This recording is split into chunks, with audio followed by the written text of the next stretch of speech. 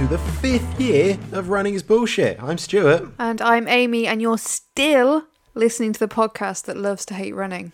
So 5 years to the day this goes out, which is October the 9th, 2018, was the first tentative episode with very little content and the terrible tagline, the podcast that simultaneously complains about and celebrates running by pointing out the bullshit. That's very snappy, very concise. Oh yeah, we were on it straight away. Like, there's so many podcasts you hear and they come out and the first one is perfect. They've scripted the life out of it. They've got everything. Like, well, I don't think we didn't have music at this point, really. I don't think we had really much of anything at this point. We're like, yeah, fuck it, we'll have a go. Yeah. Imagine how many people listened to that first one, and were like, what the fuck is this? And just never again. I can tell you, a third of people who listened to the first episode didn't make it to episode 2.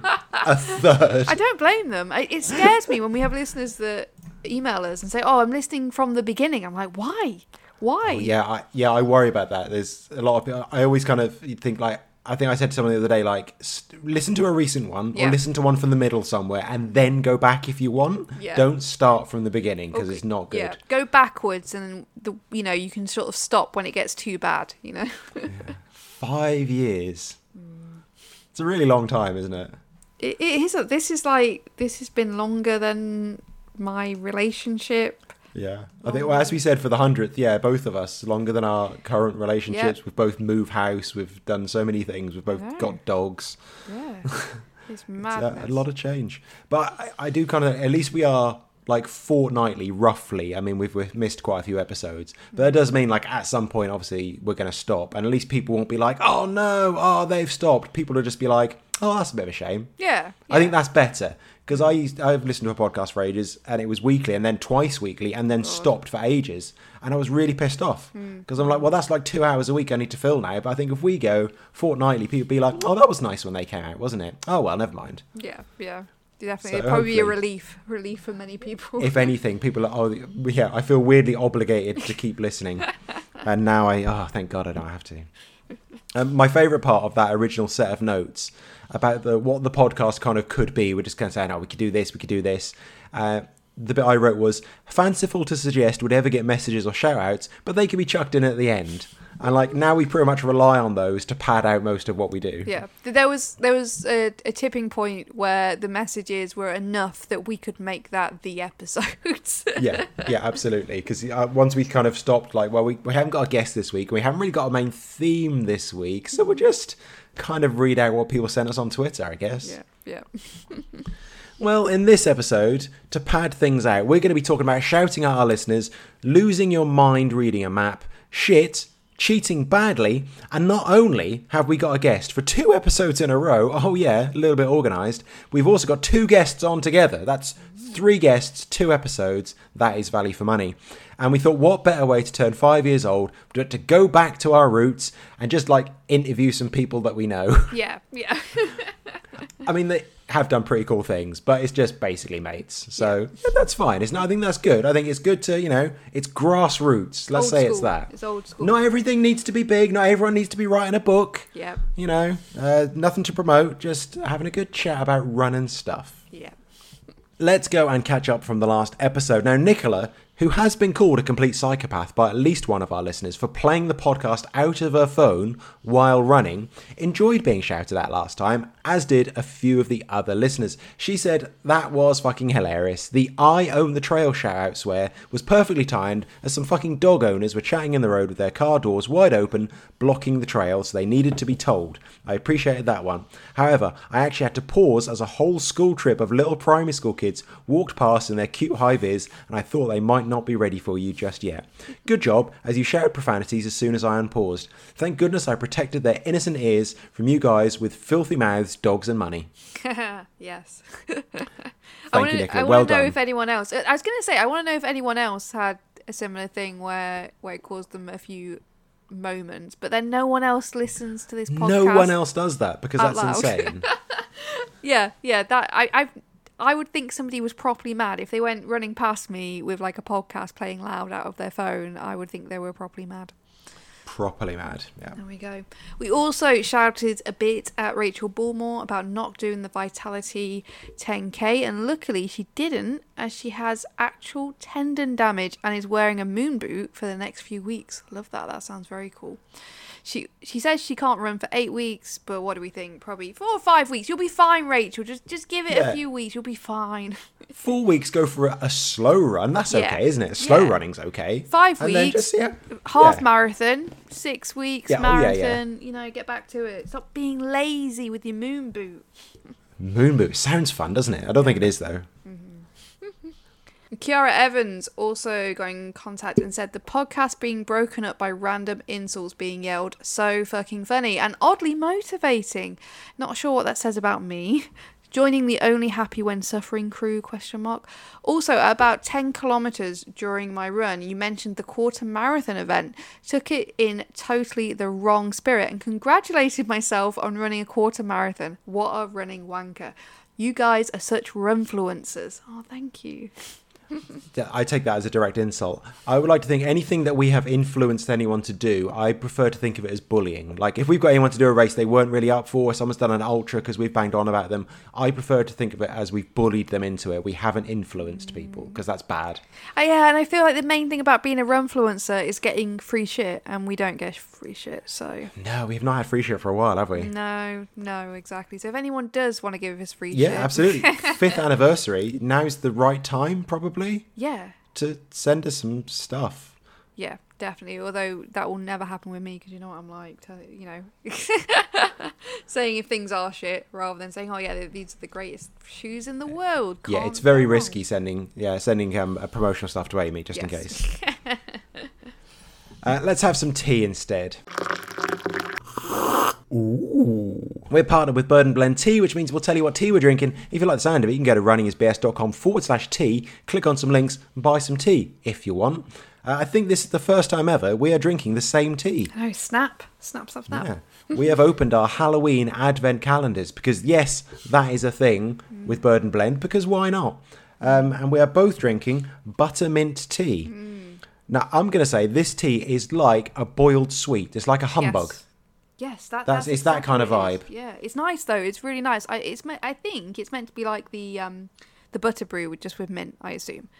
Yeah, something like that. And it does taste like that, and it's actually, I really, really like this. It's really good. Yeah. It's quite a gentle mint. Like if you've had peppermint tea, which if you leave it too long, that gets really strong and a bit nasty. Like I have left the tea bag in this the whole time while I was drinking it, and it wasn't that strong. So if you kind of into a minty vibe, but you don't want too strong, this is the one you want. It's slightly creamy as well, which is always... A gentle creamy mint. A gentle creamy mint. I am kind of digging the advent calendar. Is it an advent calendar? Is it advent if it's not Christmas? I don't know. I think advent is a Christmas thing. Countdown to Halloween calendar, Something. but just because I'm not that into Halloween isn't a massive deal to me, but at the same time it's kind of nice to open a little box every day and see there's a little prize in there, little I'm surprise. just going to open, every few days or so when I feel like it, I'm just going to open another one, see what happens. It's fun. Yeah, because I have no idea how many squares do we have. Well, there's 13 because that's a spooky number. But I don't know when I open. Like, do we open them and open the last one on Halloween? Because we'd have to start on the 19th. Yeah, I don't want to wait. There's a lot of maths involved in it, and there weren't really any instructions in the box. Because obviously, with Christmas, you do it 1st December, you start opening. But a bit confused by it. But I do love it. I do having a little present every day. It's nice. Yeah, if you want a present every day, head to the website via our website, of course, obviously, so we get a kickback from it. Get yourself a Christmas advent calendar because they're lovely. Hopefully, they don't have the mojito tea on Christmas Eve again, because that was weird. Oh, that drove me. I hope Bird and Blend did listen to that podcast where we spoke about that, because what was that about? They need something like Christmassy on Christmas Eve. Come on. Yeah, so have a look at our website, buy some tea. Amy, what have you been up to? Oh, I did a park run. Amy did a park run. I did a park run. Yes, I did. Was it as bad as you thought? It was all right. Like, the thing is, and I said this at the time, I don't have any other speed apart from one speed that's just like long run speed that I just do for everything now. Like back in the day when I used to run 5Ks, as in like, I don't think I've ever done a 5K race ever. But when I used to do like 5Ks like club runs and stuff like that. I used to run those faster than I'd run 10k, and then I used to run my 10ks a little bit faster than I'd run a half marathon, and so on. You know, like normal people do it. Have you ever actually run a hard 5k? Yes, like, I did. Actually, really tried. Yeah. I got I did a 5k in, I think, just over 26 to 27 minutes once at club. Yeah, I ran with somebody a lot faster who knows. Oh, that's watch PB. That don't count. But that doesn't count. I've never done a 5k race, but I did do that, and it's probably not accurate. But compared to, I say probably not accurate, it's not accurate, is it? But no. Compared to like previous weeks of doing the same route, I did it substantially faster. I also had something that was strangely similar to what I imagine an asthma attack would be like. No idea why, so I've never been that fast since. Oh, okay. But yeah. Hey, well, you know what? Today was a course PB at Grangemore. It was, which is weird. I don't think that's the case. I've done more park runs than I officially have on my park run profile, whatever that is. I can't log into the website, so I don't know. I managed to dig out my old park run card from my wallet, which must be like, gosh, like many moons old by now. I couldn't log into the app, couldn't figure it out. I haven't had a text to say what time I got, because I'm assuming I haven't registered a number with them. I don't know how any of it works. So I used my card, but yeah, apparently that's a PB. How many park runs have I done? 3 officially. 3, yeah. 3. Was this my 3rd today? Yeah, it was. Well done. I like the way I'll just let you know about everything. Yeah, I don't know how to access. I don't know how to access any of that. So, but yeah, I just sort of, even though it's only 3 miles, I just sort of ran it the same as if I was going to go out on a 15-mile long run. So I have no idea how to run faster anymore. It's totally fine. Yeah, but it was nice. It was good. At the end, I had no idea what I was supposed to do. Felt like a bit of a noob. I was like holding my barcode and the little thing they gave me, and I was like, I don't know what to do with these. I think I managed to blag it, so I didn't look like too. You were trying to give it to the run director who was chatting to one of the other volunteers. That wasn't me though. I was with other people who I was just following their lead, and they were just stood there. So I'm like, well, I don't know what to do. I'm just following everyone else's leads. That wasn't just me. But yeah, it was good. It was all right. I don't think I'll bother doing it again unless I have to, but it was good. And, well, at least this morning we did have the advantage of Grangemore. There were no hornets on the course, which means it's usually a 2-lap course, but sometimes they have to turn it into a 3-lap course and shorten it because there are hornets on the course, which is... I think that's a lie, because this park run, as Stuart will say many times, is not very far from my house. So I actually run on that course most days, and I have never seen a hornet. I don't know whether somebody's just seen like a very big wasp and freaked out, but I have never seen it. I didn't even know there was a hornet issue down there. Well, apparently. Yeah. So I did park run. Then after park run, I went to, this is not running related, I went to a pumpkin patch, which I've never done before. It's just like a field with it was actually really fun. Loads of pumpkins in. You can pick your own pumpkin. You went for the Instagram for the dogs, didn't you? Obviously, yeah. The dogs weren't allowed, so it was just me and Freya on Instagram. Right. I know. So it was just us taking our pictures. But I obviously we had to pick the biggest fucking pumpkins on there, and it was a bit like, you know, when you go look at cars and they're in a showroom and you're like, oh, that car seems fine, but then you see it out on the road and it's fucking massive. But in the showroom, like, it looks like a reasonable sized car to have. It's the same with pumpkins. So we picked up like the biggest pumpkins, and let me tell you, we all got wheelbarrows. Pushing that wheelbarrow with those pumpkins, I was sweating. My back is in bits right now. My quads are burning. It was like, what's that thing called at the gym? What's it called? Like the prowler or whatever it's called. The thing you push at the gym. It was like that. It was like that. It was a proper workout up this fucking field that's up a massive... The field's like on a hill. I'm pushing these 2 massive bloody pumpkins in a wheelbarrow up the field. And then Freya's just like walking along beside me, and I'm like sweating. She's like, isn't this lovely? I'm like, yeah, it's great. I'm like, it's great. Dripping in sweat. I had to, at the end, before I left, it was kind of like doing a race. I had to get a full fat Coke from the cafe because I was like, I'm depleted my energy stores pushing these fucking pumpkins around for an hour. So yeah, I went to a pumpkin patch. I love for these kind of pick your own places. Like, whoever worked out that instead of selling all their produce really cheaply to a supermarket, they could just charge people loads more to drive out to them individually, pick them themselves, so they don't have to pay any picking costs, and then they can sell them more expensively to people who just come and get them, and they can pretend it's fun. Oh yeah, definitely. What a great business! I mean, it was fun. I did feel like I was sort of pretending to be a farmer. I did feel like that this is my field and these are my pumpkins that I've grown with care, and I was like picking them and stuff. So what a great scam that is. You've got to give it to them. That is amazing. Oh God, I did. I did feel like a bit of a labourer. I was absolutely sweating, but yeah. So that was good fun. Anyway, how's classic millennial has never done any hard work and does it for a couple of hours and feels like, oh yeah, this is proper. This is great fun. Yeah, I experienced what it is to be a farmer. It's exactly nowadays. the same. Yeah. Yeah, it's really fun. Farmers have loads of fun. They do, and they only pick 2 pumpkins at a time. Yeah, over the whole afternoon. Yeah. And then they go and have a full fat Coke in the cafe. That's the end of their shift. Don't know what they complain about. No, it's easy. Anyway, what have you been up to? I've been to North Wales for a bit. We went and went up a few mountains and things. As it turns out, mountain biking is fucking brilliant. I'd forgotten about that because actually, again, from those first set of notes, I think maybe the episode 1 or 2, I think I mentioned I was going to go mountain biking. And when I used to do it, I had a really old bike which was incredibly heavy, and I hated it because the chain fell off. I think last time I went, the chain fell off 8 times. That was really, really annoying. I didn't wear gloves and I mashed up my thumbs as well. But I've been mountain biking in Coed-y-Brenin in North Wales, and it's amazing. They've got these amazing trails there. If you're anywhere near North Wales, they've got marked walking trails, running trails, mountain bike trails. They've got a mobility scooter specific trail, which is nice and flat, which means you get all the nice views of the forest, really accessibly. They've got a fantastic cafe there. You can hire bikes. It's a fantastic place. I loved it. And it's free. All of those things are free. Just the car park at most is £7, which is nothing.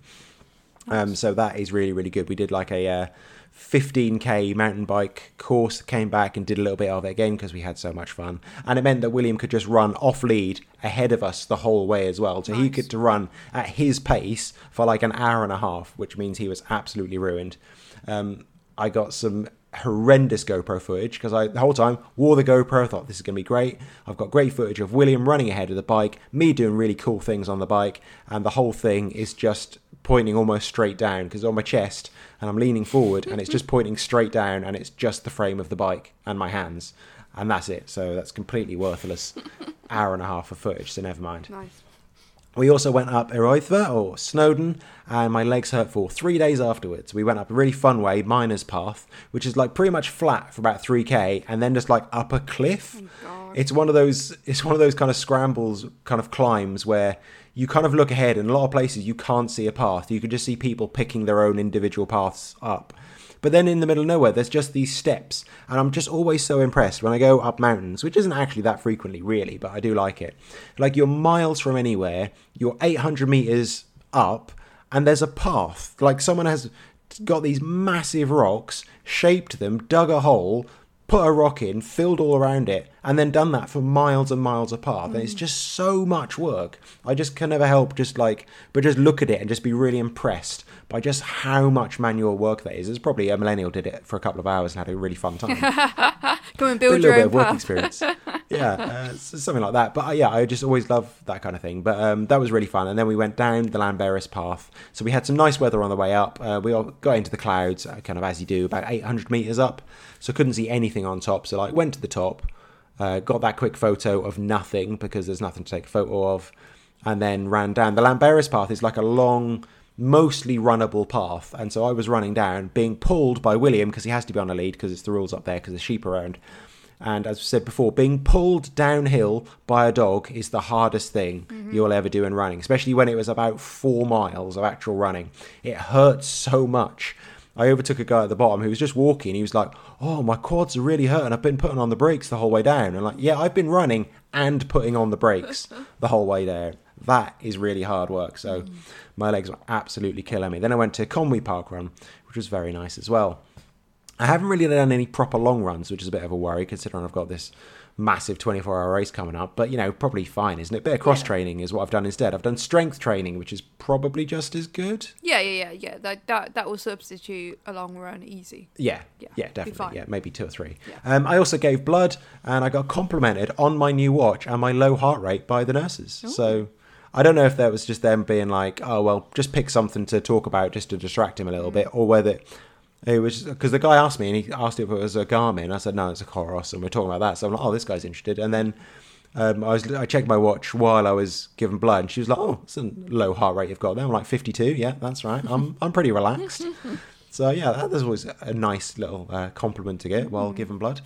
And great news, another toenail gone. Ugh, God. Didn't expect that one. So I'm down to 6. Nice. Down to 6 toenails. Well, I mean, there are like little toenails underneath those, really. But yeah, that was a nice little surprise. So good fun. It's Green Man is still paying off. Yep, love it. Really pleased about that. So that's my week. That's pretty exciting. Then I did park run with you. I say with you. I just ran off ahead because I didn't want to run at your speed because it's boring. Yeah. But we did go for some very nice food afterwards. We did. Yeah. Very nice. And Pippin came. Pippin didn't do park run because Pippin would just get in the way, but she did come afterwards to the cafe, which is the main thing, and she had a puppuccino with William, so they had their little puppuccinos and that crazy eyes when they get a pop. And like, well, actually most of the puppuccino, I think Holly ate most of William's puppuccino because she was like, oh, whipped cream, I'll have that, and just kept scooping bits off the top. And I'm like, hey, it's for him. I should have got her own one. But, no spoon, just go in with your tongue. Yeah. Anyway, for those that actually enjoy the terrible singing that punctuates this podcast and has done over the years, they're now all available on our YouTube channel, which you can find. Search Runny's BS on YouTube or from the link tree on Twitter, Facebook, or Instagram. They're all in a playlist, so you can just play them in a loop if you're completely insane. Could you imagine somebody going on a long car journey? It's like, oh yeah, let's get the Running is BS playlist out and let's all sing along all the way. Imagine Nicola running along with the phone in her hand and then like me start singing out of that. That's bad, isn't it? Hopefully one day Amy will put a song on there as well. I'm still trying to get her to do one. I will do. We'll get around to it. Next up from the podcast that brought you an exclusive interview with Matt O'Keefe / Massive Keith, the man who finished 3rd at the 2022 Dragon's Back race, we can now go one better by speaking to the man who finished 28th at the 2023 edition and the woman who followed him around all week in the car. We're joined by 2 guests today to talk all about the Dragon's Back race, both from the point of view of a runner and from someone who had to live with that runner and follow them all over Wales, training and racing. So please welcome Ben and Cassie Jones. Hello. Hi there. Hello. Thank you very much for joining us. And a quick recap for our listeners, the Dragon's Back race is a 6-day stage race that starts in Conway Castle on the north coast of Wales and finishes in Cardiff Castle after 236 miles of mountains, bogs, forests and everything in between. It's another race that bills itself as one of the toughest in the world and probably the only one that has a famous stop at a local bakery mid-race. We'll get onto the bakery later on. Firstly, most important question to Cassie, how sick were you of the race before it even started? The amount of times I've been forced to watch YouTube clips of Dragon's Back. Hey, watch this 92 version of people, like really grainy footage of people reading maps in rain. The amount of times that's had to come out. But actually by the time it came around, you know, I actually really enjoyed, this probably isn't what you want to hear, but I really enjoyed the week and sporting, but it's been a long 2 years in the making. That was going to be my next question then. So it was 2 years, the whole kind of from like when you first definitely decided, I'm going to do this. Yeah, it wasn't something I willy-nilly just thought, I think I spoke to Massive Keith at a fell race that I DNF'd 6 miles in. Perfect time to sign up for like a massive race. into a 20 mile race, 6 miles. I'm walking back to the start line. I spoke to Massive Keith at that point, and he was saying he was taking on the Dragon's Back, and I'd always wanted to do this race. And I think then I started thinking, well, not at that point because I just DNF'd, but it was then I was like, right, I need to start getting my backside into gear. So yeah, it was about 2 years before the race. Okay, so how long were you actually training for? Because I remember when you said you were definitely going to do it. I remember you saying you were going to do it, and I thought, oh, perhaps it will be 2 years' time or so. And then you were like, no, it's going to be this year, or like in a year's time. I thought he was going to do another year, if I'm honest. Before when he signed up, I thought there was going to be like another year, and perhaps like not recce it, but take part in the volunteering and stuff like that. But it was. You're training, but last year, so we're 2023. In 2022, I chose ultra races that were hilly and purposely for me to see if I could do these type of ultras. So last year I knew I was going to enter it. I think I put in my calendar that the day that the entries went open, like they'd sell out straight away. Yeah. Like this race doesn't sell out, but I wanted to like enter on the day because I don't know why. I just thought I needed to do that. And as soon as they went live at 10 o'clock, I think it is like September the year before they do it, maybe this right at the start of September, and I then signed up. So yeah, I had a year. I knew I had 365 days essentially. So that was like your proper training, but you were low key kind of training for it up to then as well. So yeah, in that year as well, because I remember I was looking through your Strava for something, and I was just looking back, and I saw the amount of recce's that you did. Like you must have covered pretty much the whole course. Oh, I wish I had the map with me. I know you love a map, Stuart. Oh. I wish I had a map with me now. So the map that they use, that the big whales and the lines, it draws the lines through. We blew that up and put it on. I don't know what size, A1. What would be the size of it? Like a huge wall cover. It's like 6 or 7 feet, isn't it? It's not even A sizes. It's like the size of the wall. I put it next to my treadmill. Can I just say, this is where Ben has these grand ideas, and he just says to me, "Can you make it happen?" Because he knows that I'm good on computers, in inverted commas there. It was a great training motivator because it was right by the treadmill downstairs. So I'd be staring at that map. So when I was on the treadmill, I was like, right, this is the reason why you're doing this. But I think a week before the race, me and Cassie highlighted where I'd recce'd. We kind of guessed, and I think we covered about 70% of the map. There was places I didn't go. I planned to. The Renogs, which are I think it's day 2, and it's the second part of day 2. And Cassie went up to North Wales to recce it, and bloody Cassie sprained her ankle on the Friday, and I wasn't brave enough to do that stretch. I think it would have been about 18 miles on my own. So I say I'm not brave enough. I was sensible enough not to do. Yeah. Basically, if something went wrong on that run that was like going to the 18 or 17 miles that day, there was no way that I could drive a car anywhere near him. So he was like, nah, we won't do that bit then. So I'm assuming just like training has took over your life for that period. Like I'm assuming you've maybe missed some important things. I don't know, like holidays, anyone's birthday, things like that. You've mentioned the H word, haven't you? I don't think we it's the holiday thing. I think I made excuses of going up to Snowdon as part of the holiday. So that's a holiday. Like Llanberis is lovely, right? And Betsacoed and all those places are gorgeous places when they're sunny and dry, or not when it's raining like it does in rain most of the week, most of the time. It like training does, it does become like, it does take over your life. It almost became part of my personality, which I'm ashamed to say. Like almost. I almost felt like I needed to come with a warning label, like, oh, I'm bad, I'm doing the drag back race.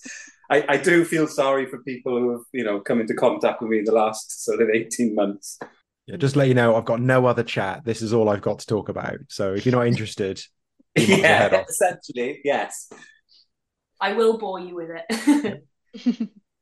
So speaking of being sunny and dry, or rainy and wet as it usually is, this is actually the hottest and driest year it's ever been at Dragon's Back. I don't think you saw any rain at all. So we just want to know, like, how much this year was dehydration a factor, and how much of that was just from you crying? It's so amazing, isn't it? So when you're, the kit list, as you can imagine, is I wouldn't say it's extensive, but it's thorough, and and a lot of it is to do with wet kit. It's like the amount of waterproof and the amount of like time I sweated over, like, oh, have I got the right jacket? Have I got the right trousers? I need 2 pairs of gloves, and I have to have this waterproof and then all of that just didn't matter. Like the waterproof kit didn't come out of its thing. I rolled it up into and it sat at the bottom of my hydration vest and never came out. But to answer your second part of your question, it was a lot of tears. There's a lot of places I did cry. I don't know why. I'm not a massive crier, but when day 5, the beacons, I'd just finished. I won't call it the horseshoe, but I'd done the Penavan, Fanabig, not Cribbin and Fanabig. Mhm. And when I was on Fanabig, I turned around to look because it actually was nice and sunny up there, and I could see all the lumps and bumps. And I started crying because I was like, it was almost like I was saying goodbye to Penavan for a bit, which is so weird, right? I just felt I was like, yeah, I was saying waving goodbye to it. I'll be back up there in January, the new year. But in my head, it was like, oh, I won't see you now, friend, for a while. But yeah, that was the first where the tears flew. And then day 6, there was a lot of it, especially hitting parts where I spend a lot of time. So, and like day 6 hits Cardiff, and a lot of the places I run on my long runs on a Sunday, you kind of touch the part of the route, and it was just like full circle. I was like crying. I don't know if I was probably very exhausted, but crying because I know I was going to finish this race, and it was like all these places had trained me to get to the finish line. But yeah, and then the finish line crying. Yeah, there was a lot of tears. I can't say I blame you at all. I just imagine after like day 2 or 3, your brain was just jelly basically, and you were just. I've seen so many videos. Many videos. My favorite one is when you're complaining about your legs and you point to your legs and you say, "What are these?" And Cassie says, "Oh, do you mean shorts? Are your shorts okay?" No, the muscles. What are they? Your quads. Yeah, they hurt. I didn't think that was bad until I looked at it later on. I was like, why the hell did I ask that? But day 1, my brain was mushed. I think 20 miles in, because of the heat, it just, for the week then just becomes it's so bizarre. It just becomes a blur. Like the amount of times I thought I'd not, I thought I hadn't packed my salt tabs. So I'd taken salt tabs with me, and every single day I kept putting them in my drop bag. But I needed them like for the halfway point. So in the morning and throughout the day, I was desperate for salt tabs. I was like, again, you put them in your drop bag, Ben. Like, because my brain couldn't just function when I got into camp. And what was the camp like? Because I guess a lot of our listeners have done ultras, but not multi-day events. So what are the camps like in the evenings? I'll start. The washing facilities are not what I enjoy when I've done a long run. Like, I'm definitely the princess of this house, and if I've done a long run, I love a bath bomb. I'm not ashamed to say it. I like to relax in a bath. But day 1, you come off, you're boiling, you're sweaty, you probably really badly smell of body odors, and then you have to get in a river which is freezing cold. It's just freezing cold. And then a lot of other people who were obviously outdoorsy people were enjoying it, and they could dunk their head under and lie under it and properly wash. I'm just there up to my ankles and just trying to slap water dropping a bath bomb in and watching it float away very quickly. I was thinking of ways like, could I take a bin liner and then sort of sit in the bin liner with a bath bomb in there? But it's just not me, and I did struggle with the whole washing facilities. But the other stuff, I got a coach for this, and one of the first things she told me was, not in a bad way, but be antisocial.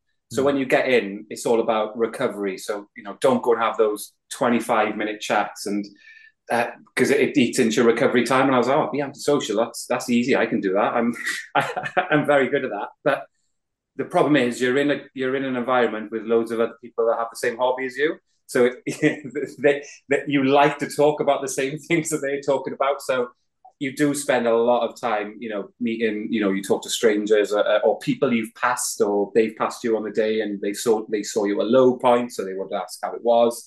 So it is quite a nice environment because of the people that are there. They're into the same thing as you. The food, excellent.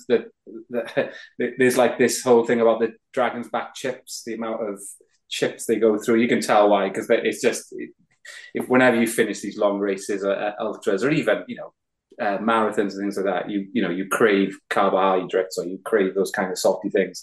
And yeah, the food is fantastic. What other things? Camp. Oh yeah, campmates. So when you the tents are 8 people sharing. So it's like a big, it's got a big open compartment in the middle, like a communal area where you can. A lot of people left their leave their drop bags, and when they get in the night, they put them in the middle. And then you have 4 separate compartments where you share, so 2 people share. Luckily enough, I had a friend who I'd met sort of start of the year who's doing it, and we'd done a couple of recce's together, so we were happy to share a compartment. But then, like, essentially, you don't get, they sort of put people in the tent as I don't even know how they do it. I don't know if they do it by number order or just first come first serve.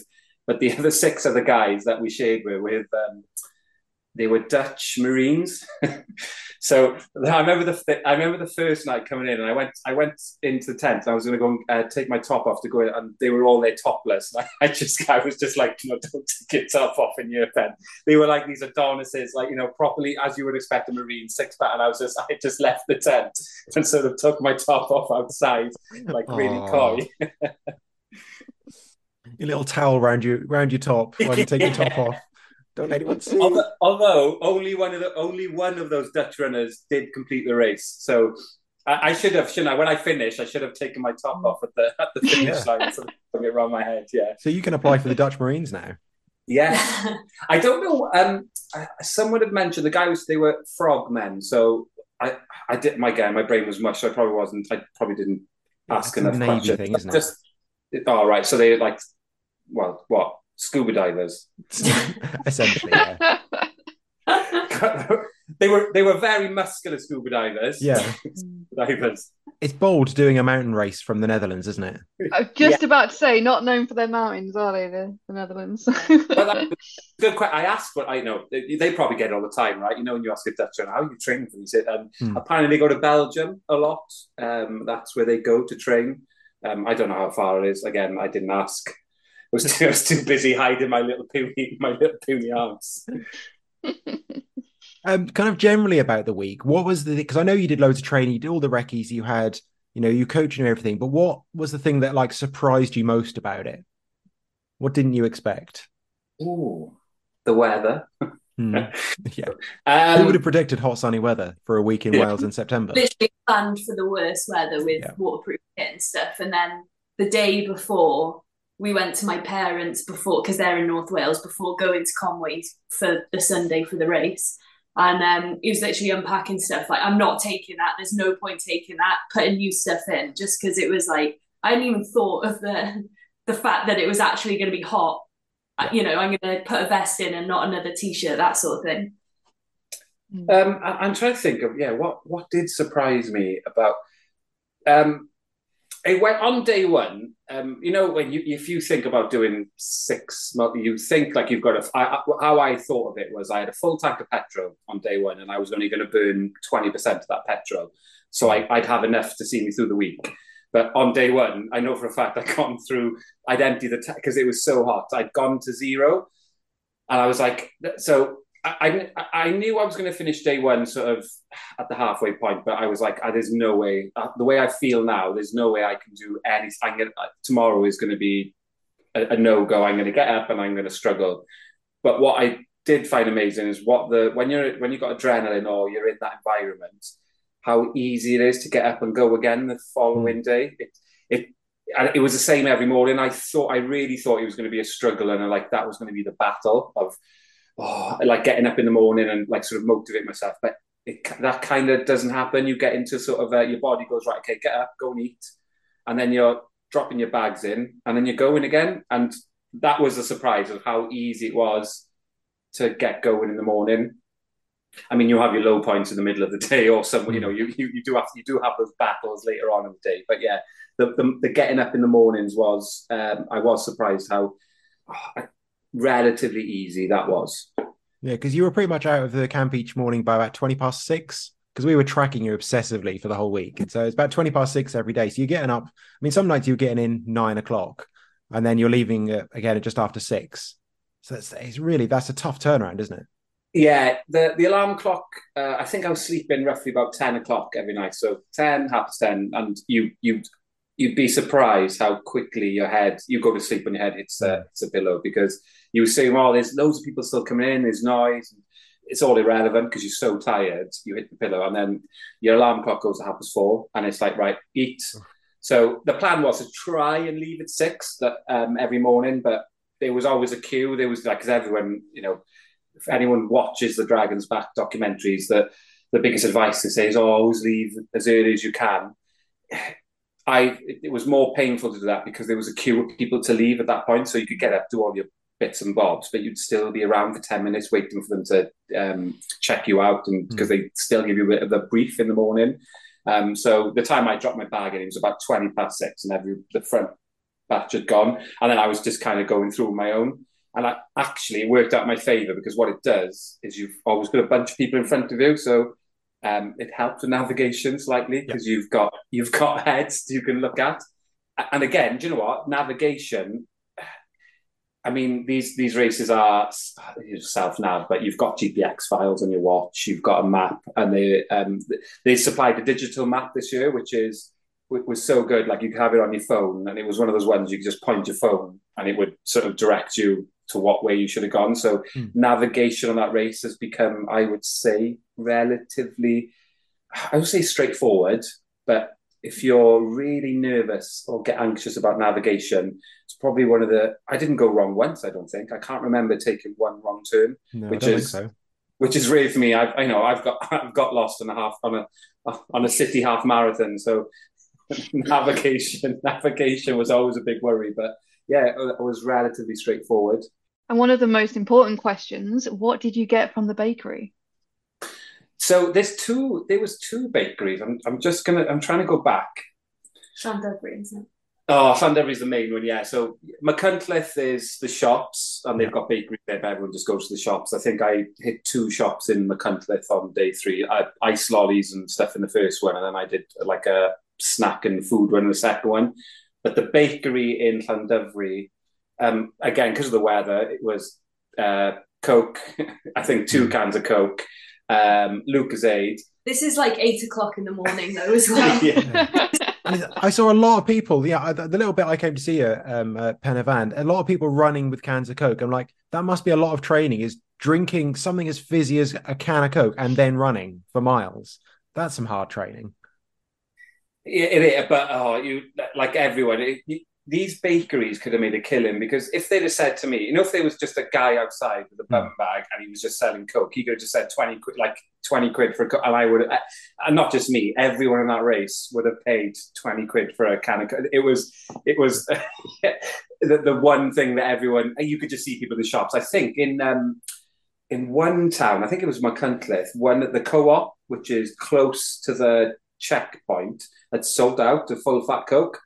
Because of the hatchlings had started at that point and had all sort of raided the shop before the run, bought all the full fat Coke. So when the full people had come in, they were having Diet Coke, which really doesn't help at all, right? There's no sugar in it at all. But yeah, I try to think what I had from the bakery food. I picked up a egg custard tart. Oh, nice. It was not probably the smartest thing to buy, though, because I put it in I had a friend, I didn't eat it straight away because I was too busy drinking the Coke, but I put it in my front belt, and it did squash a little bit, but I remember sort of trying to eat it walking up a hill, and just because it was so big, and it was like literally like a child would eat something. It was just all over my nose, in my mouth, and I didn't want the pastry. I just wanted the delicious egg custard tart bit. Yeah. And now you can see why the cover photo looks like a man on meth stealing from a local shop. Yeah, it's not a good photo, that, is it? Bless him. He looks awful. The poor boy. He had a tough week. We'll give him that. You can support this podcast by going to patreon.com/runningisbullshit and donating money every month. New to the list this month is Kiara Evans and Adam Baker, who found us from Running is Dumb, and Nathan, who was our guest last time, so we're glad that interview has really paid off, quite literally. We are making the money, yes.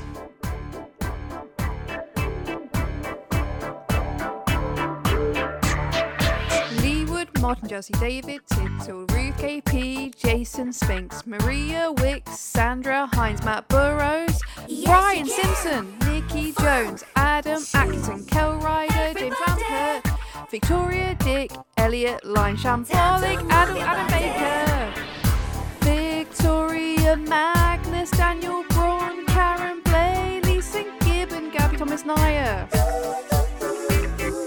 Claire Davis, Ruby, Lord, Delon, Shepherd, Jonathan Carter, Matt H, Andy Nichols, Jay Howells, Sophie Jacks, Kyra Evans, Julia Page, Kat, Abigail Hardman, Graham Hackland, Charlie Neverson, Noms Dawson, Reed, Sky, Kath Everett.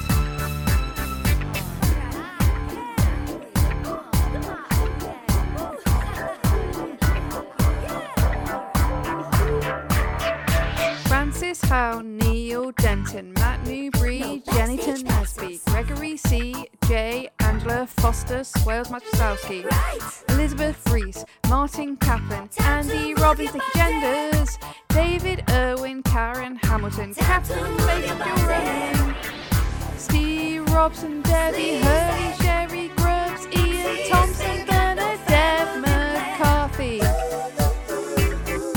Alice Newstead, Clark Gilmore, Anthony Howe, Tony Howes, Matt Catherine, Sherry Kinnison, Ivor Hewitt, Matt Jones, Matt Lees, Elizabeth Shaban, Tom Alcock, Penny Simpson, Luke Daniel, Rachel Bentley, AP, Gordon Thelwell, Matt Garner, Paul Hibbert, Ian Hales, Len Martin, Raymond Quinn, Stuart Stevens, Claire Dina, Violet Grep, Erin Shaw, Carl Fleming, Sophie Nichols, Larry Warren, Amanda Murray Hine, Vicky Robbins, H, Jerry Gale, Seal. Don't forget to get in touch with your running bullshit on Twitter, Instagram, and Facebook. Just search Running as BS. Let us know why you hate running this week. Gabby Naya wants to talk about what she saw in the Berlin Marathon Portaloos, mostly so she can let everyone know she did the Berlin Marathon, obviously. Yeah, we know. We know you did the Berlin Marathon. She said, it's obviously a busy marathon with about 48,000 participants. That is a lot of nervous wheeze and other things that need to be processed before the start, and hence a lot of possible content for the podcast. Yes, people did not shut doors, standard. No paper, God. But there was one cubicle which was a dangerous biohazard because a strategic hover to avoid incidents by others was not enough. The floors and walls and inside of the door were sprayed with excrement. Mate, this is a sign to DNS. You are not well. Who is spraying? I always wonder that because I've had jobs before, like as a teenager, where part of that job, like in customer service, would be to go and check toilets. And every now and again, you go and check the toilet, and there'd be shit up the walls, and you're like, how? How is this even possible? How are you spraying in multiple directions? Yeah. Is it like a balloon going off, and it's just all over the place? Are they flying around inside there, just being propelled by their own shit? I honestly don't understand it. I don't understand how that can happen. It's so strange. And that is, at the Portaloo. That's that kind of one you do see sometimes, don't you, in the Portaloo queue. Someone walks up to a toilet, opens the door, and just closes the door. And they're like, nope, not doing that. It does remind me of a story that someone told me I used to work with years ago, who used to be in the army. Obviously, army jokes are always going to be a bit crude. And he said one of the Portaloos he went into once, it had basically got to the point where it had piled up, literally, to the point where he walked in there and someone had put a little Union flag in the top of the shit pile. And he just said it was the funniest thing he'd ever seen in his life. And he couldn't stop laughing for about 10 minutes. Oh my God. Completely forgot he needed to go to the loo. Yep. But I think Portaloos now are probably better. I don't think they quite pile up in the same way as they used to. But yeah, it's bad. Yeah. Danny Norman has also had issues with arse wiping with tracing paper toilet tissues in public toilets on hot, sweaty runs. That's pretty bad. I mean, that's even if you're lucky enough to have toilet paper or indeed a public toilet in the first place. But when you get that really shit thin paper, like it's almost useless. Honestly, like I guess men think about this a little less because they don't need toilet paper as often as women.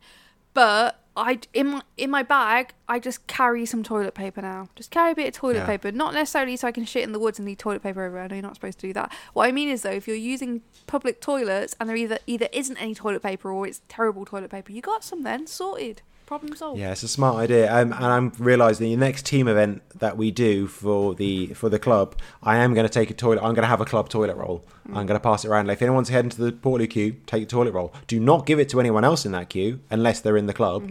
Because we went to this place a few weeks ago and there was a major lack of toilet paper. So, and I did see someone else with their own. I'm like, that's smart. I'm doing that next time. That's a good top tip. If you go into races, especially like a big club thing, take your own toilet roll. Yeah, club toilet roll. Smart. Get it branded. Yes, Is that disrespectful? I'm not. It probably is. No, get it branded with with a different club. So whoever your rival club is in your town, get their logo on your toilet paper. Yeah. That's good for motivation for club events as well, isn't it? Definitely get a few PBs after that.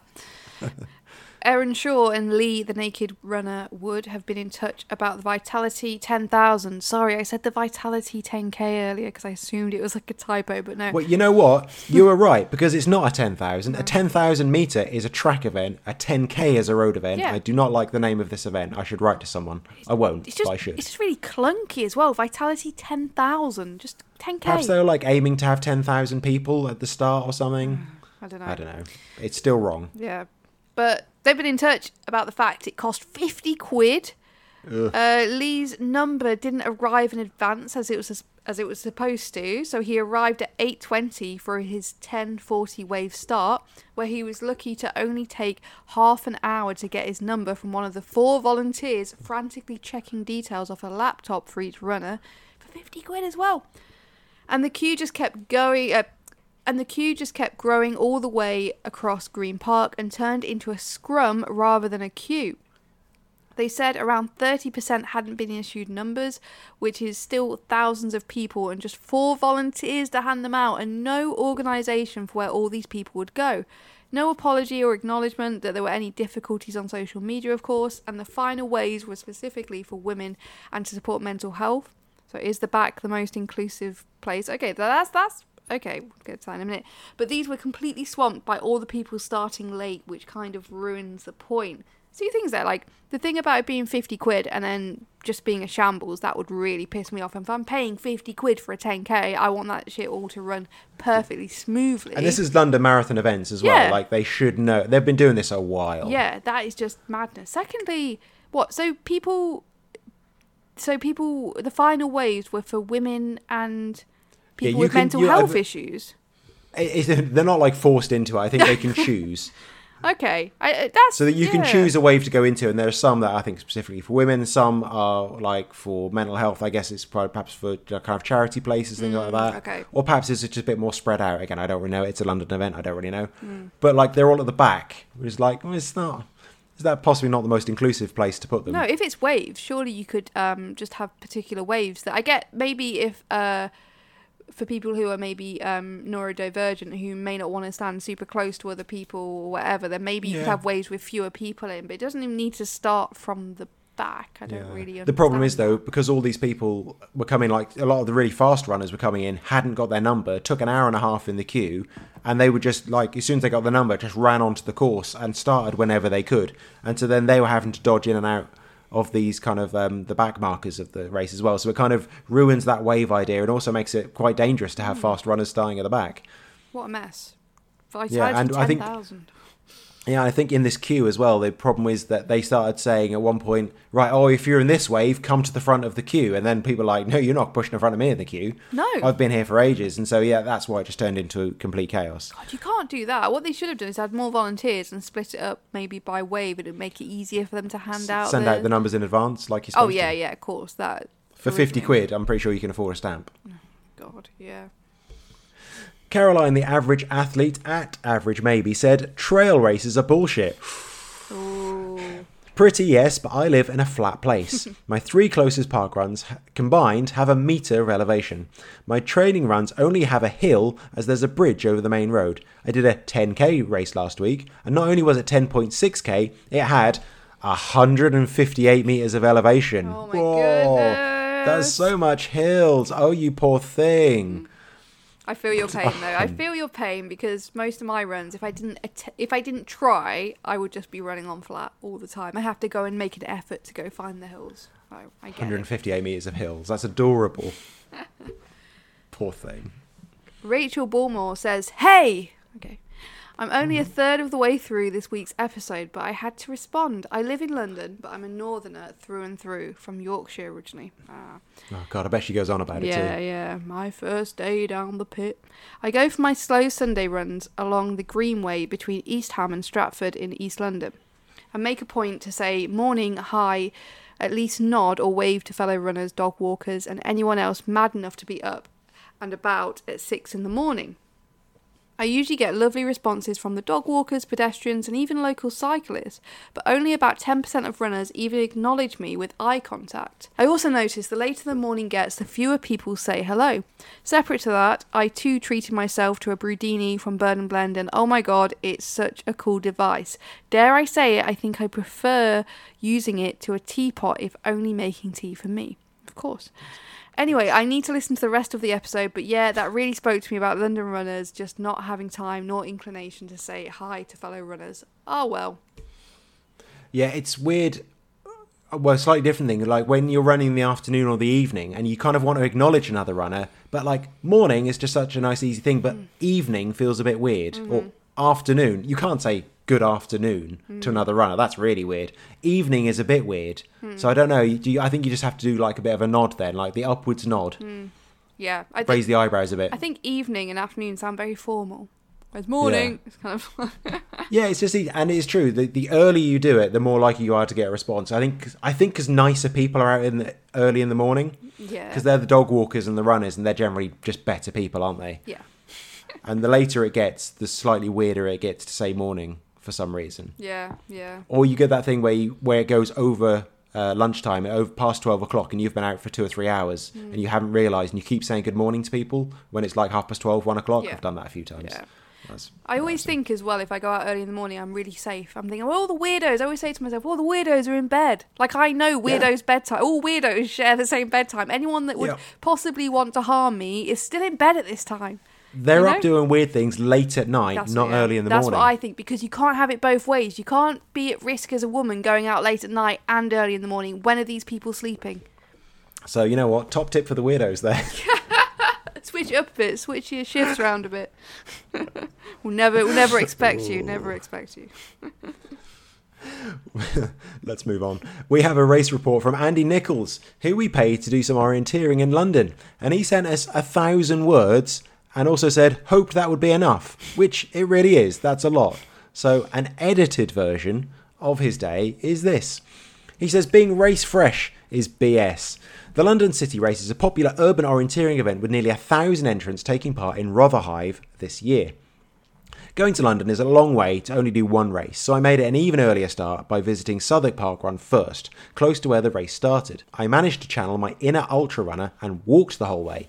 Glad I wasn't running as it was already scorching. So far so good, and a cheeky coffee and tart to refuel before the race. Having carefully read the pre-race instructions, I forgot everything they said and had to panic jog to the start, arriving 10 seconds before my allotted pre-start time. The lady in charge of the start had taped the safety info sheet to her chest, which made it slightly awkward to read. That's really odd. I set off on my 10k-ish route, trying to avoid the traps of the course planner. I crossed over to the docks area, which is where it all went horribly wrong. Having gone under an underpass, it should have been easy to decide which way to go, but brain fade took over, and I wandered around for 10 minutes, completely lost, in the wrong housing estate, but with lots of other orienteers going around me to other controls. So I thought it can't be that wrong. So I checked the control numbers on a few checkpoints, and that didn't help, because they weren't actually on my map, they were for different routes. But I eventually found one that was, and got briefly back on track, then made the classic error of trying too hard to catch up the lost time, and went wrong again. Next was a point where you flip the map over, trying to find where you are on the map again and carry on. My addled brain and eyesight gave up in the heat at this point, and I went the long way round, ending up only 5 metres away from the next control, but sadly on the wrong side of an uncrossable wall. Cue more profanities and a long run back around. God, orienteering is just savage. The next bit was the long leg. There's always one of these thrown in, taking you from one end of the map to the other. I felt happy with my route choice, although exhausted by this point. That's when they threw in the complicated bits again. Intricate tower block areas with cut-throughs, fences, and going around in circles, all looking the same. All in all, a perfectly designed course in a lovely area, butchered horribly by me, finishing in 62nd place out of 119. That's not bad. No, it's not bad. For all that complaining. As I'd taken about 50 minutes longer than I hoped, there was no time to cool down properly and change into my nice clothes. So I winged it, headed to the West End as a sweaty mess in my running kit to meet my wife for a trip to the theatre, hastily changing in a pub toilet just before the show. Ooh. The show, Moulin Rouge, was fantastic. Then a meal and walked Christy back to her train before heading to my hotel for the night. Walking back through Soho was propositioned by a prostitute. I must look like the sort that does. To complete the weekend, I then headed over to Brunel University for the British Sprint Relay Orienteering Champs with a couple of teammates for a much shorter, easier run in cooler weather, and actually managed to vaguely sprint the final leg. Hurrah! Cheers, Andy. What an adventure. Well, orienteering is always absolutely an adventure. And if you do want a slightly longer version of the story, you can find Andy Nichols and become his friend. He'll probably tell you. Okay. I do want to do some more orienteering next year. I'm thinking about it again next year because I do enjoy it, but it's just, for me, it's so stressful. I do think more people would enjoy it if they gave it a go. So I'm really trying to get kind of noobs to do it. But it's just the way I approach it because, again, I think I can read a map really well and I can't. So I find it incredibly stressful. But yeah, it is good fun. It's a nice, different thing to do. Most of my runs involve some sort of orienteering, the way I do them. So, yeah. Yeah, your very familiar routes still do get very confusing. Yes. Let's get back to being slightly mean to Ben because he's a better runner than we'll ever be.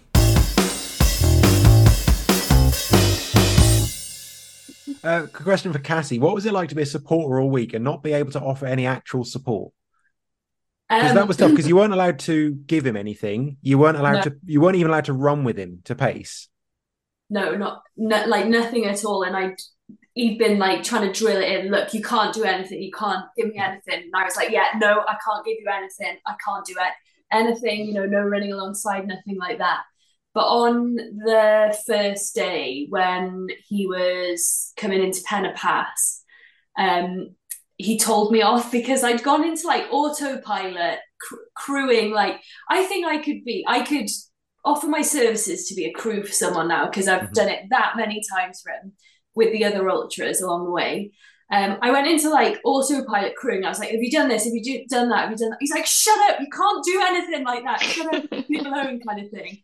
So then after that, I was like trying really hard not to go into, have you done this? Have you drunk this? Have you done that? Because obviously there's people who have got no support the whole way through. And it is to a advantage, I suppose, to Ben. But I suppose I was probably more of an annoyance to him because every time I saw him, I decided I was going to shove my phone in his face and start videoing him.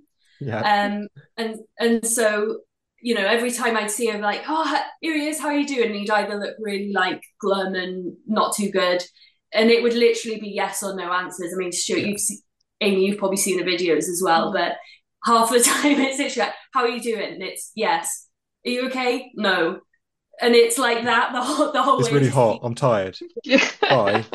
And like you've spent hours, like you spent literally the entire week following him around, driving to every single checkpoint. Yeah. And then the time went so unbelievably quickly. Like before the week, I was thinking, crikey, I'm going to have so much free time where I'm going to be, kicking my heels, kind of not knowing what to do, or like maybe I'll read a book, something like that. There was no time for any of that. By the time you get to the place I decided to meet, I thought I would do my own runs in between, seeing Ben as well. And they didn't really happen, mainly because it was too bloody hot and it was just not nice to run in midday heat at that point. But I had the dog with me on day one, and my parents came as well. And I think I gave everyone pretty much heat stroke on that day, because we parked down the bottom of where Pennapass is. There's a path that goes along the main road, basically down to the bottom where kind of the Roman road is. And in my head, I've done that previously with Ben, and it was a quick 10-minute walk, stroll up this little path. Well, in the midday heat, as we were trying to meet Ben, taking my parents and my brother and Oscar up to Pennapass, it was literally, my mum thought she was climbing to the peak of Snowdon at this point. And so after that, and everyone was really hot and bothered, the next day I took our dog back to my parents, because it was just going to be too warm for him to be in and out of the car and in the midday heat. So that was a little less stressful, but equally, it's amazing how little time was left by the time I'd gone to the next place. I decided to see him, and then, see him, and then pack the car up, and then either travel to where my Airbnb was. That was the day done, and it was like that for 6 days. I was so glad to see my own bed on the Friday when I got back home. Can I add? So obviously Cassie followed me, and it was always this thing of, right, I'm not allowed, like, am I taking advantage of her because I'm a member of my is coming to these checkpoints, but she's not going to give me anything. She's just going to be there. And on like the second day, I was like, I'm not really getting anything from her, because all she's really doing is telling me I stink. That's what she did. I'd come in and she'd go, "Oh God, you smell," and I'd be like, "Yes," and then she'd be like, "Oh, but you look awful too," and I was like, "Right, okay, I am really not gaining or benefiting from this." She just heckle me. Yeah, basically in my notes I've got, generally he looked awful from the shoulders up. So his face looked really bad and he stank. And every time any friend came, so sort of from day 3, there were varying friends of Ben's and family along the way. They decided they might come for a point at one of the days. And the first thing I'd say to them is, he smells really bad. And from the shoulders up, he looks awful. And it was like that on repeat to everyone that I saw. And then I think when people saw him, they're like, "Oh yeah, he does look really bad, doesn't he? Or he does smell really bad." But wait till you see the Dutch Marines. They look fantastic. Shoulders up, they look fantastic. Shoulders They down, smell beautiful. Yeah, I saw that white bucket hat get less and less white throughout the week. That was nasty. That was the greatest piece of kit I had. So I think someone asked me the question, asking me, saying, "Oh, what was the best thing you took with you?" And I was like, "It's the bucket hat." That nearly didn't go in the bag. Cassie put it on top of the drop bag the day before, and I was like, "Oh, I don't know if I'm going to use it." It didn't come off my head, but it started. It was brand new. It was sparkling white. And now, honest, well, it's hard to describe it over, on a podcast, but it's the colour of orange. I don't know why it's orange, but it's now orange. Okay, we're going to have a few listener questions in the time we've got left, which, as you can imagine, are a bit weird. Jen asked if you saw a dragon. Eileen followed up with what colour was the dragon, and Jenny asked, what was the dragon annoyed you were running on its back? I didn't see a dragon, but when I was washing in the river, a Belgian guy asked me because I've got a dragon on my back, a tattoo of a Welsh dragon on my back, which I did when I was 16, asked me if I'd got this dragon for this race. And I had to explain to this Belgian person that this is what you do in Wales when you're 16. You get something, you either get the tattoo out of a book. Yeah, you either get 3 feathers or you get a dragon. But yeah, so he saw a dragon and it was on my back. Okay. We've got to ask as well. Jenny asked if you pooped outside and smeared it on a rock. No pooping outside. Wow, that's quite impressive, actually. You know what? The toilet thing. Do you know what? Now you've come. It was one morning movement before leaving the camp, and that was it. I did see an American lady squat behind a rock just in front of me. I tried to defer my eyes. And then I think she had it was a pee, and then she jumped up from the rock and pulled her bottoms up, and I was like, "Oh my God, I've just been flashed by an American woman." But yeah, you didn't see too many toilet stops across the way. You'd expect, because you're in such remote places, you'd expect to see people sort of darting off, but maybe people were just too tired and they were, I don't know. You didn't see anything smeared on any rocks. No, no, just my tears were smeared on rocks, just my tears. Ian asked about everyone's favourite subject, the chafing, and how bad was it? I learned from previous ultras that you need a Vaseline on you at all times. So I think that's called racing smart, right? So rubbing Vaseline as and when you need to. So I did that. I'm not going to say I had a timer on my watch, but every time I felt I needed to, cover my body in Vaseline, I did. So no chafing. Oh, how about the feet? Anything there? No, I got away with that, didn't I? I think I got away with when he finished when we were back home, and he was on his second bath of the day with a Lush bath bomb, and afterwards he's like, oh, I have just got this one blister on the ball of my foot, and I took a look. I was like, Christ, it is quite big actually, covering the base of the ball of his foot. Just it'll harden up and that'll skin will just peel right off in time. One of those, and then he was like, just have a look, make sure it's not looking too mucky or whatever. So we cleaned it up and off he went again. Next day, the next bath of the day, the next day. And it carried on like this basically for a couple of days. And then say the fourth day now, he goes, oh, there was no blister there. And he turned his foot over, and it was basically a blister plaster that he'd forgotten was on his foot, that he'd put on his foot on day one of the Dragon's Back. Because when I was trying to inspect it, I was like, it's really weird. It's kind of sticky around the edges. And I couldn't work out what was going on. Anyway, it came off and there was nothing underneath his foot. So he had no war wounds from 6 days of however many miles. Again, that's racing smart, right? So I felt a little pain, not pain, but a little bit of annoyance. And I put one of those whatever they called the foot plaster thingies on. And I'd forgotten I put it on. And then, it turns out it was that. I thought it was a blister because they're amazing, those plasters, right? They kind of end up looking like skin, and it just looked like just a big plaster. Huge blister, but there was no blister. 10 days. Yeah. And that's impressive. I mean, again, I know you're desperate to reach out to Lush to get some endorsement there, but whoever makes these plasters as well, you get a gig for them as well. Yeah. I'm lucky. A lot of people, they DNF. There was one of the favourites DNF the race because of blisters. John Shields. He, so I always count myself lucky with the feet, because it can ruin a lot of people's, especially when you're paying that much money to enter a race and you're having to leave because you've got blisters. So now this is done. You kind of, I guess, mostly kind of recovered after a month or so. Is there anything next? I mean, Cassie, you going to do it next year and just like make it look easy? I definitely felt scarred from just supporting, and I think I got like virtually the experience, not the experience of doing it, that sounds wrong, but I feel like I was almost volunteering. I think I probably should have volunteered because that would have been quite cool to do. But I think I also, like Ben says, the Dragon's Back's got kind of a piece of his heart. It might sound corny, but I feel a little bit like that too, kind of going on the journey, obviously being married to the person doing it, you kind of see warts and all, everything that goes on, but it's next level hard. Like Ben, like the thing that Ben said that stuck in my head was, and he thought it was going to be so hard, but it was so much harder than he thought it was ever going to be. So to me, I'm like, well, I can't fathom that. Yeah. I'll stick to a little 5K around the parks. I've got no desire to run that race again. I think it'd be hard to motivate myself to go back and do it again.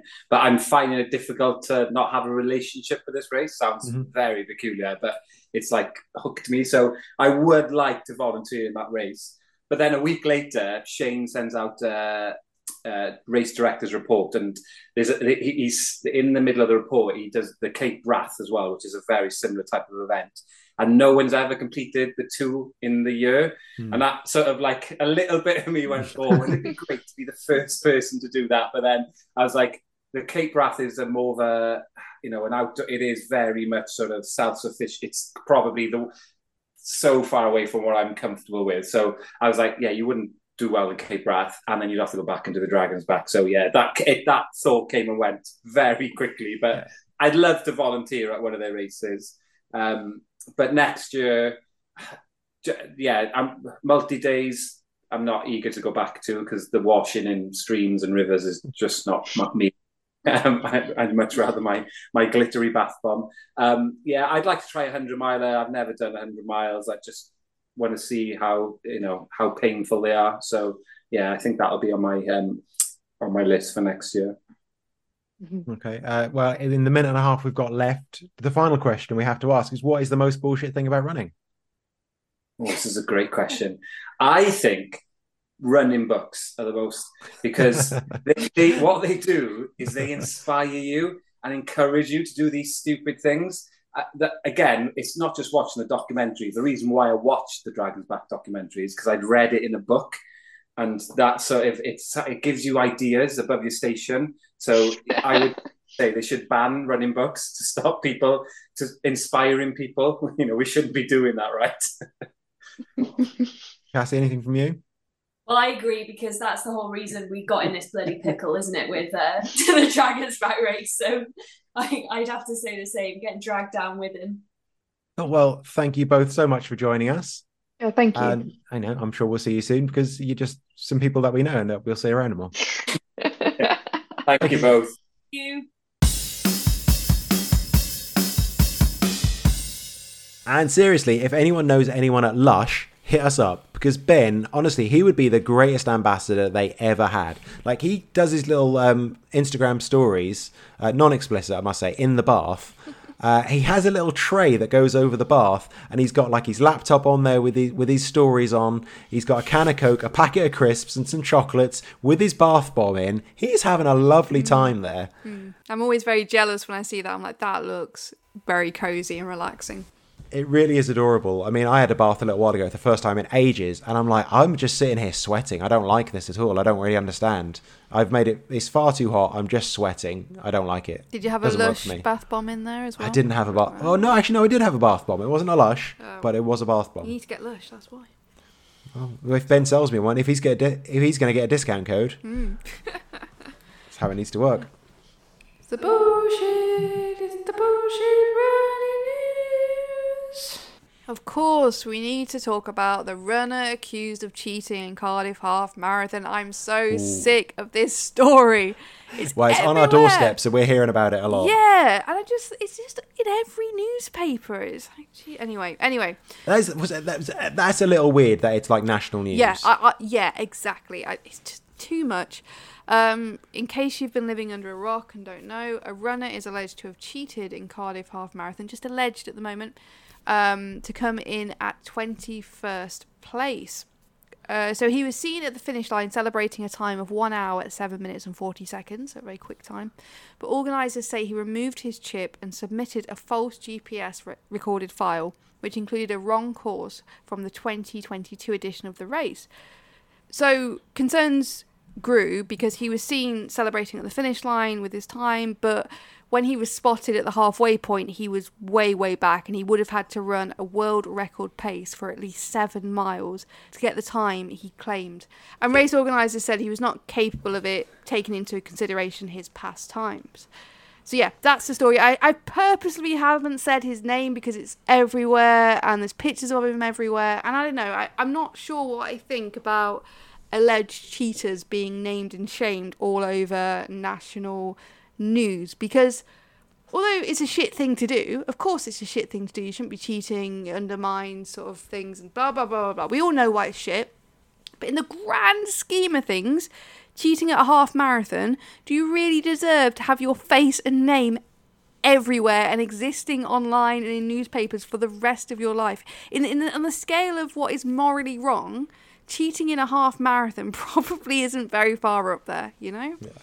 It is. Yeah, the thing is, this whole thing is messy because it's, again, there's no kind of real solid confirmation of this, but it looks like he might have cheated at previous events as well. And, you know, it's not just removing the chip, it's actually then submitting a GPS file that it looks like it's been falsified. What kind of makes this tricky as well, that like he, as far as I know, I have seen a thing, but it's only a screenshot, that he has completely denied it, which kind of makes it a little messy because in a way it introduces an element of doubt in a way, but then there is video footage of him at 9 miles in 55 minutes and then he finishes 12 minutes later. He did not run 4 miles in 12 minutes. No. And you know what? He got interviewed straight after the race by S4C, which is like Welsh Channel 4, celebrating his time and how well he'd done.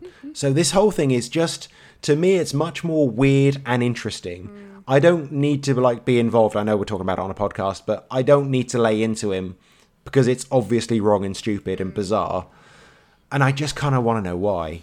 What has led him to this point? This is the thing, like, what I think is interesting about it, because although in running circles, of course, people are going to talk about this because it's relevant to our hobby and our interest, it's just that it's all over news, like, Why did the Daily Mirror care about it? Yeah. Why do they care about it? They don't. That's what makes me a little bit uncomfortable with these cheating stories. Like, of course, it's relevant within the sport and stuff like that, and people are going to talk about it. But it is like... It's angry clickbait. It is. People are just going to pile in. And, like, I've seen, like, comments already of people like, this guy is an absolute disgrace. And people, like, really go hard.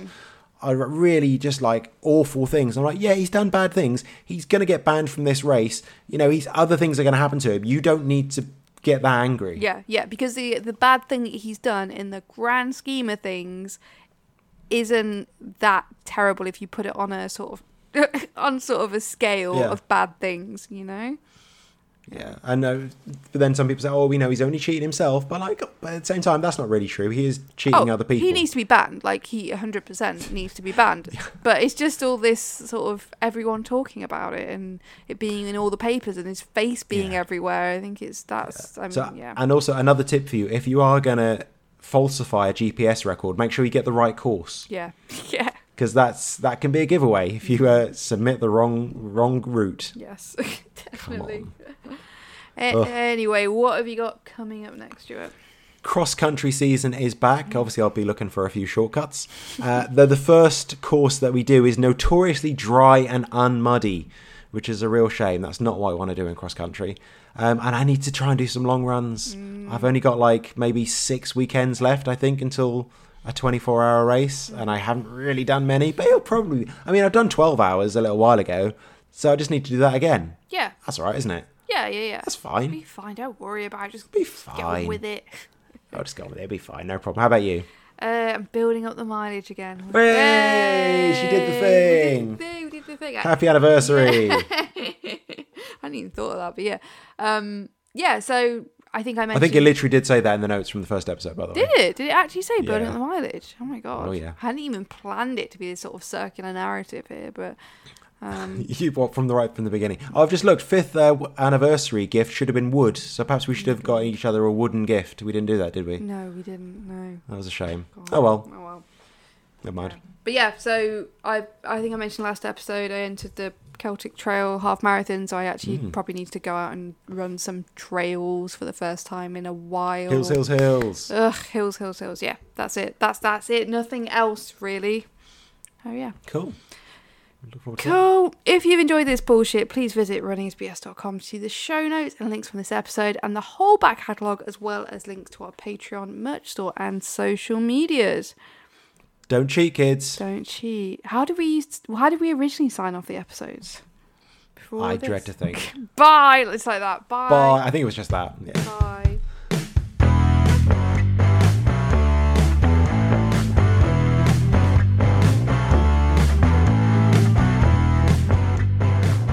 Welcome to the first episode of Running is Bullshit, the podcast that simultaneously complains about and celebrates running by pointing out the bullshit. So thanks for listening, and we'll be back in a few weeks' time. Bye. Bye.